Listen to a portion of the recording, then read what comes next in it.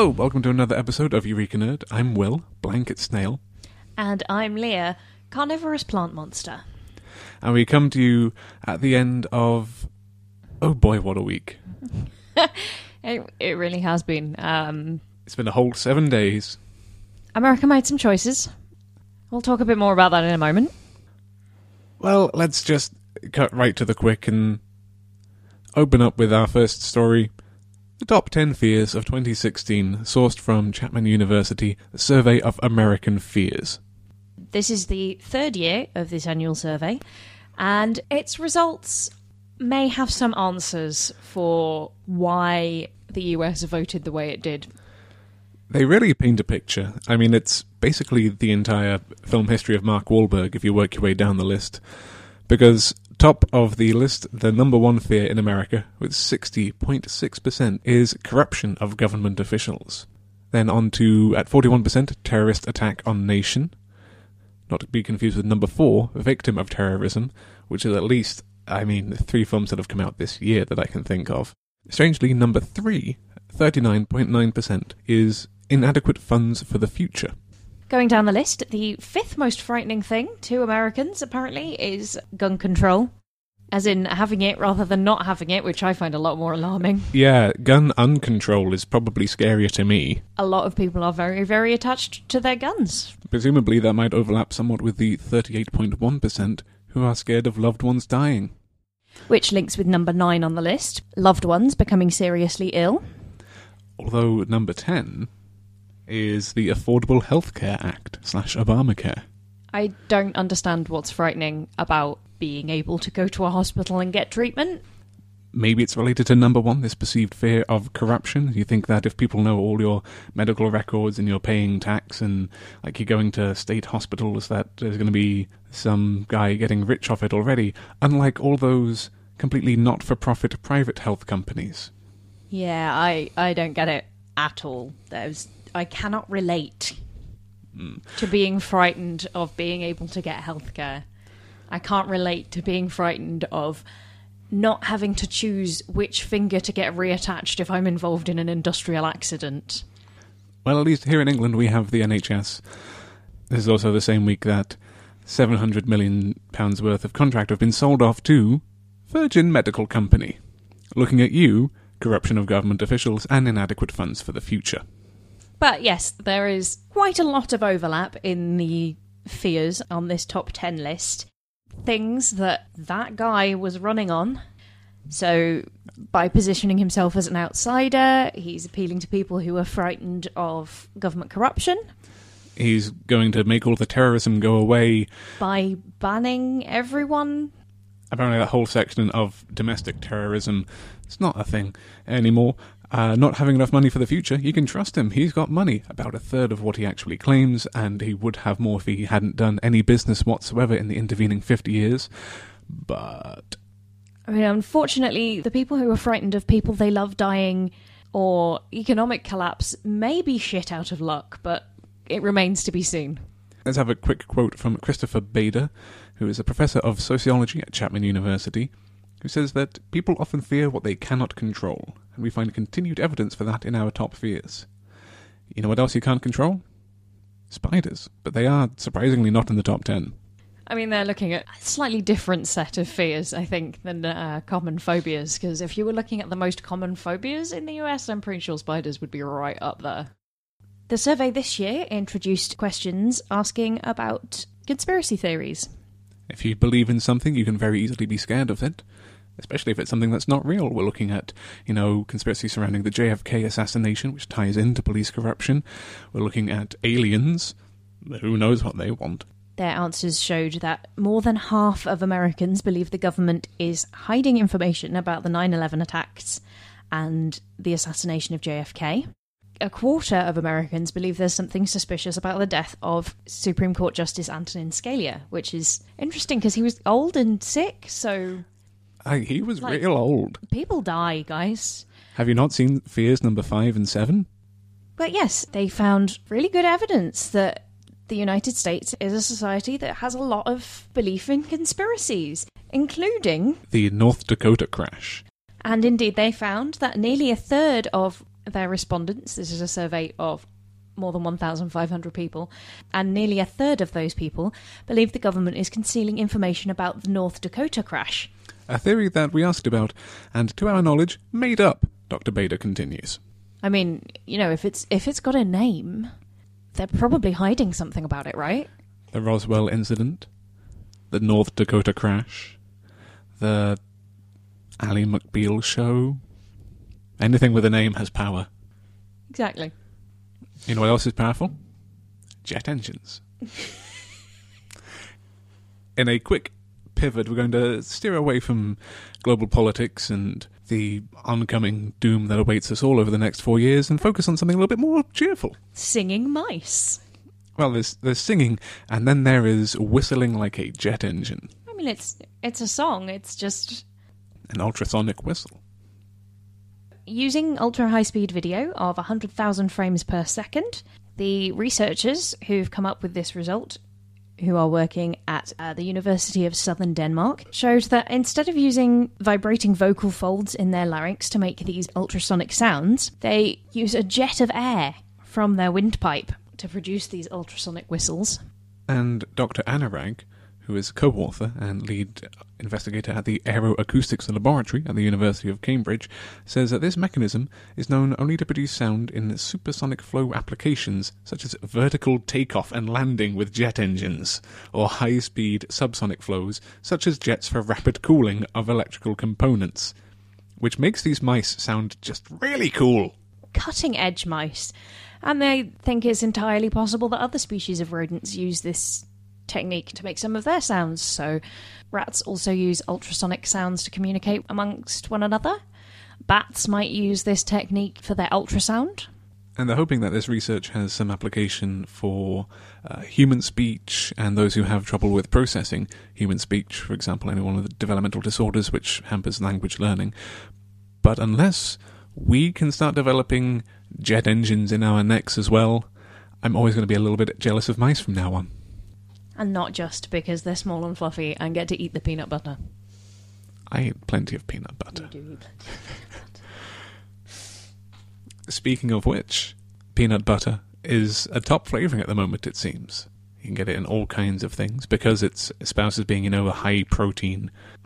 For those of you out there listening to this who are considering going on a high protein diet as part of your weight loss program, I maybe take a step back and listen to this new study from the Washington University School of Medicine, in which high protein diet actually slows down the metabolic benefits that you'd expect with a kind of diet-based weight loss program. Now, this is looking specifically at obese and postmenopausal women who are at risk of diabetes. These are all people who've presented with reduced insulin sensitivity already, which is a symptom of pre-diabetic conditions.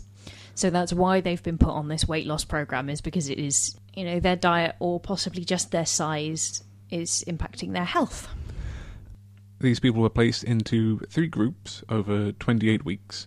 We have the control, women who are asked to maintain weight, another group of women who ate a weight loss diet, and a third who are on the same diet but with more protein. This is a difference of 0.8 grams per kilogram of body weight to 1.2 grams per kilogram of body weight, which is a difference of 65 grams of protein a day to 100 grams of protein a day for a 180-pound woman. Now, it's a very small study. It's only 34 women. And they haven't actually mentioned what they think the cause of the insulin sensitivity is, because to my understanding, sometimes it's that as you're sort of snacking or grazing throughout the day, your blood sugar's rocking up and down, and insulin's getting released to deal with that, and so you develop an insensitivity to that because you're being exposed to it more often. And sometimes it's literally just that you are bigger than your pancreas can provide for. And they haven't mentioned that because you'd expect if it is just a volume thing, it wouldn't make a difference what you were eating as long as you were getting smaller. But quoting from lead investigator Bettina Mittendorfer, when you lose weight, about 2/3 of it tends to be fat tissue, the other third is lean tissue. Changing protein content has very large effects, And it's not that the benefits of weight loss were diminished, metabolically speaking, but that they were completely abolished in women who consumed high-protein diets, even though they lost the same substantial amounts of weight as women who ate the diet that was lower in protein. Well, I don't know why this is the result that they have, and Mittendorfer does plan to continue researching, investigate it with larger sample sizes, seeing if the same effects happen with male subjects. It could just be that the protein is being metabolized faster because it's more readily available, so if you're using that as an energy source instead of fat, then the fat doesn't get used. But for those of you who are in your cutting phase and not the bulking phase of your journey into musculature, then maybe this will change the way you do your diet too, for all of our bodybuilder listeners out there. Our next story is one of the ones we've picked because the headline really leaps out at you, and that is, Snotty Gobble could be good weed controller. There's no part of that sentence that doesn't make me smile. This is research from the University of Adelaide, which is actually quite serious. You might remember from our last podcast the idea of biocontainment, keeping what lives within Australia for the benefit of the world. Or rather, keeping what doesn't live in Australia from getting into Australia and ruining what lives in Australia. And this is on a similar theme, only this time it's dealing with species that have already invaded. So looking in southeastern Australia, where the native vine, Cassitha pubescens, better known as snotty gobble, is able to kill invasive species such as gorse, blackberry and Scotch broom, but isn't doing anything to damage any of the native shrubbery. And this is very significant because if you've done any sort of gardening or weeding in Britain, in Northern Europe, where, you're dealing with a plot that's been derelict for a while, gorse and brambles and broom are really difficult to get rid of. They are very, very hardy. In an environment like Australia where the climate is nicer and there aren't any natural controls on them, I can imagine them being a real issue. What really gets to me is the method by which Snotty Gobble manages to do its dirty business, attaching to host plants via suckers, latching on and sucking out the water and nutrients so they can grow at the expense of the plants they infect, according to Robert Sirocco, a recent PhD graduate from the university's School of Biological Science. It's a very promising native biocontrol agent. And in my head, it's like a leech plus a sticky bud. Just gets on you and... keep that Snotty Gobble away from me. I'm imagining suckers more like strawberry suckers. It just sort of stretches out runners, and wherever they hit the ground, they root. Moving away from plants and into a virus carrying the DNA of black widow spider toxin. And if that isn't the most metal thing I've ever heard, I don't know what is. This virus is a bacteriophage, which attacks a bacterial parasite called Wolbachia that does infect black widow spiders. Now, the last I heard of Wolbachia, they were being used as a plot device in Metal Gear Solid 5 Phantom Pain, but that was some weird, crazy sci-fi stuff involving zombies and speech loss. But what these are bacteriophages, the kind of virus that infects a bacteria and uses their means of cell division to propagate DNA to infect more bacteria, in the same way that those bacteria would then infect anything else. When they have replicated their DNA within the host bacterial cell enough, they wrap themselves in fragments of the membrane of that bacteria. And then when they want to get that membrane off them, the way that they punch their way out of this bacterial membrane envelope they're in to disrupt the cell membrane is the toxin. So you've shrouded yourself in this cell membrane, and then you just erupt outwards, full of spider venom and viruses, and apparently it's actually good for us? Yes, the knock-on effect of this might help us with efforts that are already being made to use the Wolbachia bacteria to fight dengue fever and Zika virus. Using some of this virus's techniques, we'll be more able to genetically engineer the bacteria, which already prevent the viruses that cause dengue fever and Zika virus from reproducing in the Aedes aegypti mosquitoes that spread them, which could seriously hamper or indeed entirely stop the spread of these viruses. And they do comment at the end that apparently Bordenstein has been studying this bacteriophage for 15 years just because he was curious about how it survives in a bacteria that has such a small genome. At the time, some of my colleagues asked why I was studying such an obscure subject, he recalls. The answer is because it's metal as hell and could save the world. This is one of the things about science, is you investigate things because you're curious about it and find things out, and then someone at some point will find a way that that's useful. This is why the Ig Nobel Awards exist, because quite often this apparently silly research has got great applications further down the line. I think we mentioned in that episode, nobody knew what to do with lasers when they invented them, and now they're in everything. Velcro comes from space. Well, NASA, but I just think it's interesting how they really buried the lead in this. That sure, bacteriophage carrying the Black Widow spider toxin is really cool and all. It's really cool. But that it could also prevent malaria and dengue fever and the Zika virus being transmitted by mosquitoes, that is really cool. That is top cool. Like you play that trump card and you win the cool.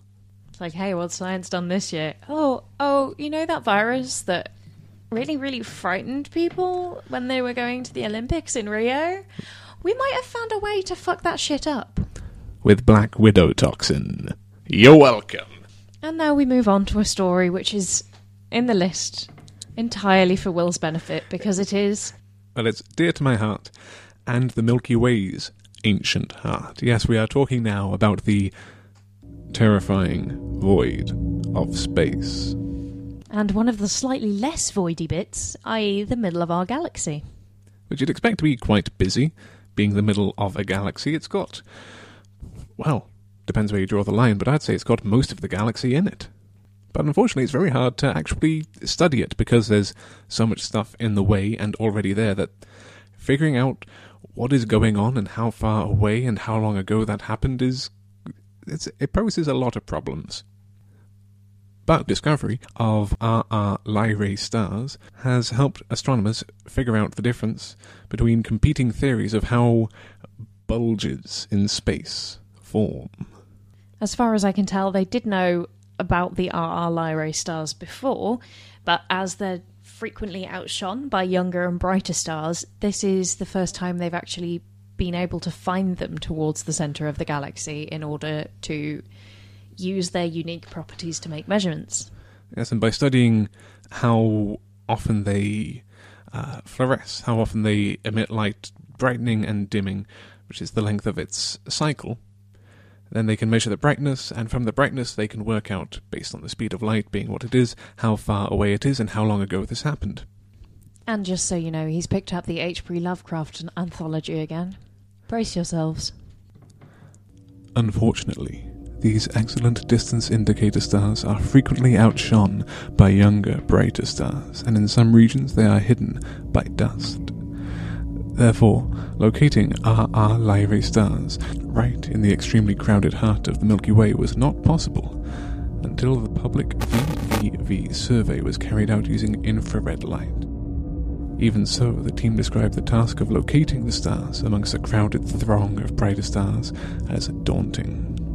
They had shape, for did not this star-fashioned image prove it? But that shape was not made of matter. When the stars were right, they could plunge from world to world through the sky, but when the stars were wrong, they could not live. But although they no longer lived, they would never really die. They all lay in stone houses in their great city of R'lyeh, preserved by the spells of mighty Cthulhu for glorious resurrection when the stars and earth might once be ready for them.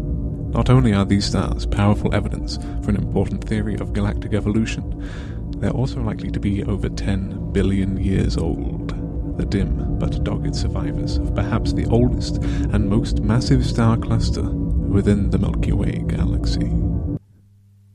So in case you were wondering, space, still spooky. Spooky as all heck. You know what you need to lighten the mood? Boobs. Unfortunately, we're not going to support regular high street purveyors of boobs.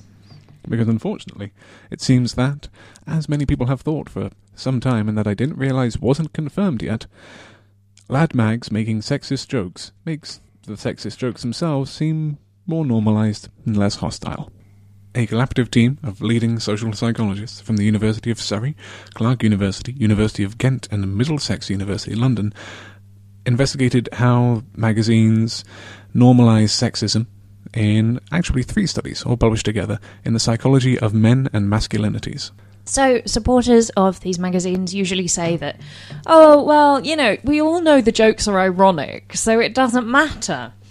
A joke is never just a joke, it's always got ulterior motives, usually to make people like you, and there's joking to reinforce or attempt to change social status, whether it be yours or someone else's in the group. And in that ironic idea that, oh, it's just a joke, no one could take this at all seriously, there will always be someone in the room reading that, listening to it and going, yes, this is how I feel and this is right. And it reinforces that sense of rightness. Or there'll be someone there who isn't sure and they'll think, oh, no, this is fine, really, probably. I mean, it's all a joke, isn't it? So across these 3 studies, 2 of them in the UK, 1 in the US, we're looking at about 700 men, most of them probably between 18 and 30. The age range used is different in each of the studies.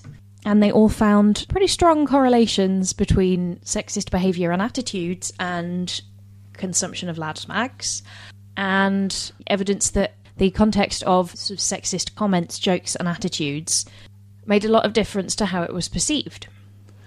Yes, the 3rd study here, which I think is the most interesting one, is trying to identify a group of quotations that had appeared in lad mags and those which had been used by convicted rapists. And having failed to do this effectively, correctly identifying only half of the quotations, the men who had taken part in the sorting tasks viewed lad mags as less legitimate. Because if you can't tell them apart from the words of sexual assailants, then there's normalising behaviour, and then there is outright enabling it. In the smaller UK study, participants were presented with a set of sexist jokes. Some of them were in context of a lads mag, some of them were not in that context, and particularly the young men who'd scored lower on measures they'd previously done of sexist attitudes found the jokes considerably less hostile when they were in the context of the lads mag. They didn't find them any more ironic in the context of the lads mag, but hearteningly they didn't find them funnier either. Just kind of more acceptable, which is really the worst thing. And the other study of the 3 was identifying the correlation between sexism and lad mags consumption. If a man displays ambivalent sexism, which is to say a general disregard for sexist attitudes, he is more likely to buy lad mags than other men, but also not any more likely to directly pay for sex or go to strip clubs. And Professor Pete Hegarty of the University of Surrey Department of Psychology says that sales of lad mags has declined significantly in recent years, with several ceasing publication, but lad culture and normalisation of sexism is still a major concern, particularly on university campuses and online. Of course, lots of magazines have closed down, but if you just search for lad online, oh, the lads have not gone anywhere. In context of lads mags apparently being particularly bad for normalising sexist attitudes, I would like to just add a quote from my mother when she found a copy of Zoo magazine in my brother's bedroom a few years ago. She went, "Oh my god, why don't they go buy some proper porn?" He better not be reading this for the articles. So, moving on to a slightly more cheerful topic, albeit one which, again, how would they not work this out previously? Snow could reduce the need for air conditioning. From the University of British Columbia, Okanagan campus. And British Columbia gets quite a fair amount of snow. I mean, being in Canada, it's snowy. It's northern. Yeah, get some pretty Arctic climes. But, they figured out that using snow cleared from winter roads could help reduce summer air conditioning bills. You just take all the snow and put it in the buildings, and it keeps them cold later. Just store it nice and insulated in, for example, the basement. And yeah, snow is cold. You can direct the ventilation through your nice pile of snow and help keep the building cooler. I can just imagine a bunch of people looking out across a frost-laden morn going, "Oh, we can use this, eh? This'll be handy come June." Moving away from the hard science of snow is cold, on to a bit more of a soft sociological aspect with the next story, but just as many sibilant S's, that Shakespeare has been found to help children with autism communicate. Now, I think it's not necessarily Shakespeare in itself, it's just that Shakespeare was used as a tool for the workshops. He's not returned from the grave to encourage mindfulness or anything. Well, and it's not particularly his work that has this effect. It's that, in this case, they are using Shakespeare, but it would probably work with theatre in general. Basically, a sort of behavioural thing aiming to help children with autistic spectrum disorders with their language skills and their recognition of facial expression. This is a study with 14 autistic kids enrolled in a systematic implementation of a drama-based social skills intervention known as the Hunter Heartbeat Method, which is created by Kelly Hunter, who is a Royal Shakespeare Company performer. Each session of the Hunter Heartbeat Method begins with the children quietly seated in a circle on the floor, making a hello heartbeat by tapping their hand on their chest. This allows them time to adapt to the environment and signifies transition into the session. Facilitators then lead the children through a series of games based on the plot of The Tempest, which focus on skills such as facial emotion recognition, eye contact, motor imitation, affective imitation, and pragmatics of dialogue exchange. Just all the different parts that build up into performing a scene, all done as a much more open game. And it absolutely makes sense that The Tempest is the play that was chosen for this. It's got lots of themes of alienation and isolation. You've got Caliban, who's grown up feeling like a monster. You've got Ariel, who is also inhuman. And these are the sorts of characters which I know for a fact autistic people find very easy to relate to, because of the way, mostly, that the world engages with them as something other and different. And Maggie Mailing, co-author and psychology graduate assistant at Ohio State, says that they get to interact with someone, they enjoy themselves, and they get that intrinsic reinforcement of socializing children with autism who don't always get an experience like that. And it just, she says, it blows me away every time I see how these kids are able to exceed all expectations with their ability to get engaged. I think the most important thing about this is less that this particular thing is making a difference to these kids, but that someone is taking the time to give them an opportunity to engage. I think this is one of the things about being autistic in the world we live in, is you quite often find yourself just being shunted off to the side as the weird kid or whatever, and just because your interaction with the world doesn't take the expected pattern doesn't make it any less legitimate. And these sessions were only held for 1 hour per week over 10 weeks. And at the conclusion, parents, participants, everyone noticed a huge impression from the intervention based on just an hour a week. And I think the effort that goes into trying to force someone into a system which is clearly not engaging them, compared to, like you say, speaking with them through something which does work, through means that they sympathise with and find much more relatable, turns out works much better. Yeah, I mean, a lot of behavioural therapies, it's treated like a full-time job. You're spending 8 hours a day being told that you're behaving weird and people aren't going to get it. And this seems to be engaging with the kids on their level rather than trying to force them to interact in a neurotypical way. And now, from a play about ancient seas. Ancient seas! Are there ancient seas in The Tempest? I mean, there's a sea and it's kind of set in the past. Good enough! But you know how there's that big dinosaur, the big scary dinosaur called Tyrannosaurus Rex, right? The tyrant king lizard. I've heard of it. There's a new king in town. Oh.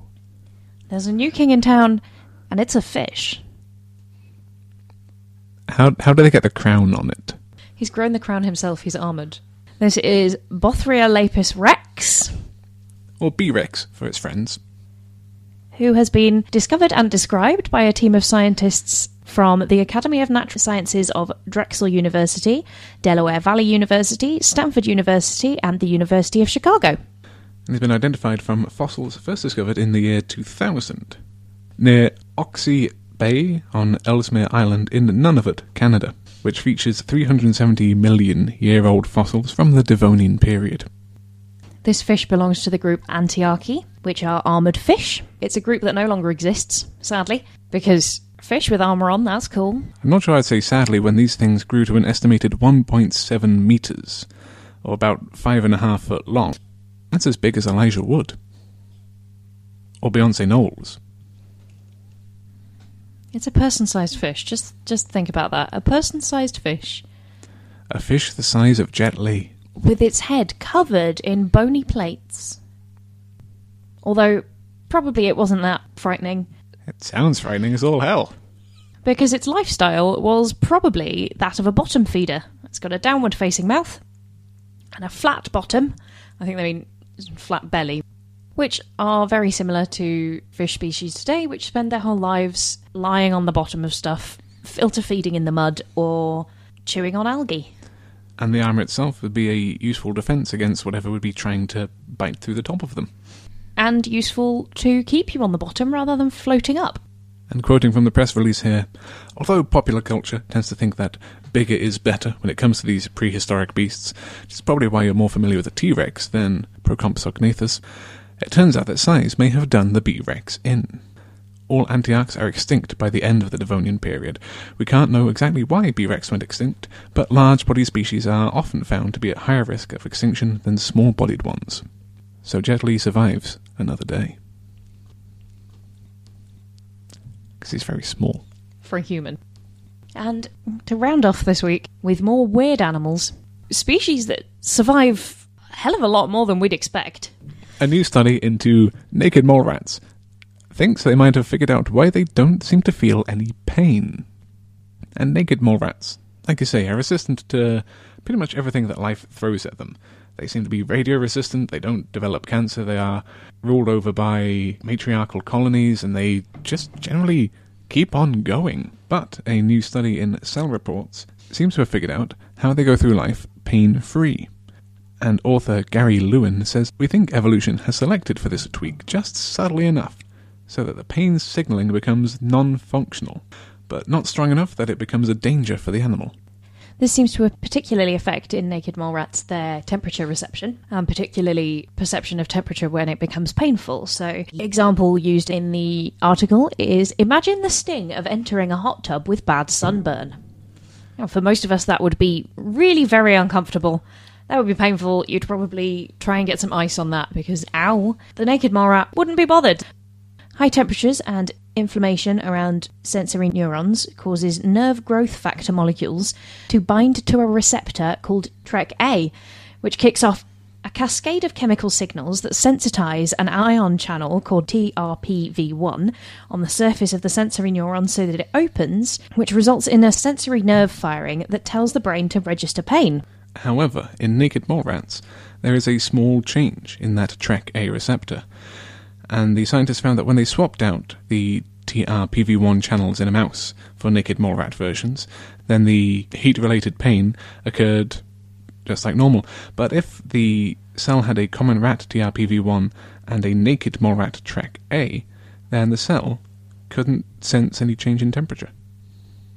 Researchers compared the naked mole rat's TrkA genes to 26 other mammals and 5 other African mole rat species, and discovered that a switch of just 1 to 3 amino acids on one section of the receptor make it less sensitive.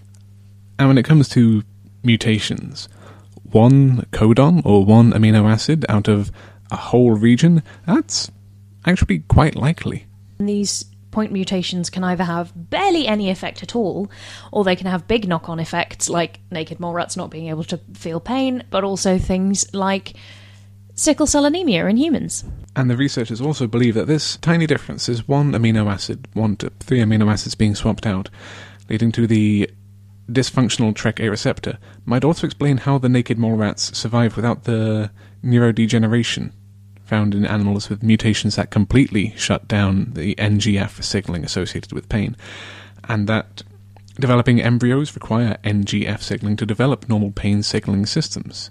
So that one slight alteration you'd think would probably have occurred in something else by now, but if it had, then that fetus would grow up with no pain signaling, and things that can't feel pain tend to not survive very well.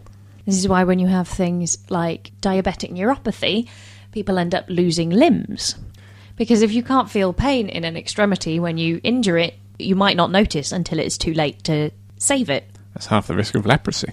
Exactly. So we've heard about giant fish and tiny rats, and strangely those two things aren't on the top 10 American fears, but who knows, maybe things will change by this time next year. Until then, we're almost out of time, but let's take a moment to consider the headlines of that when shopping for yourself, you have different criteria than when you are shopping for other people. Because you're not shopping for yourself, so why would you be using the same criteria? And that stronger gun laws are tied to decreased firearm homicides. Who'd have thought? I'd never have imagined. That making it harder to get a gun would mean that less people shoot each other. Weird that is actually a top 10 fear, isn't it? If you have any questions or comments, you can find us on Facebook at Eureka Nerd, or on Twitter at Eureka Nerdcast, or send any thoughts our way at eurekanerdcast@gmail.com. That's eurekanerdcast@gmail.com. And that's goodbye from me. And goodbye from me.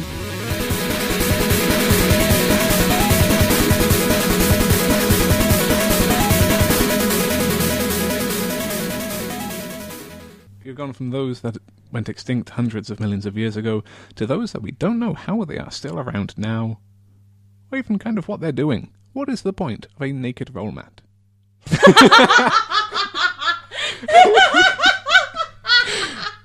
Keeping that for the post show.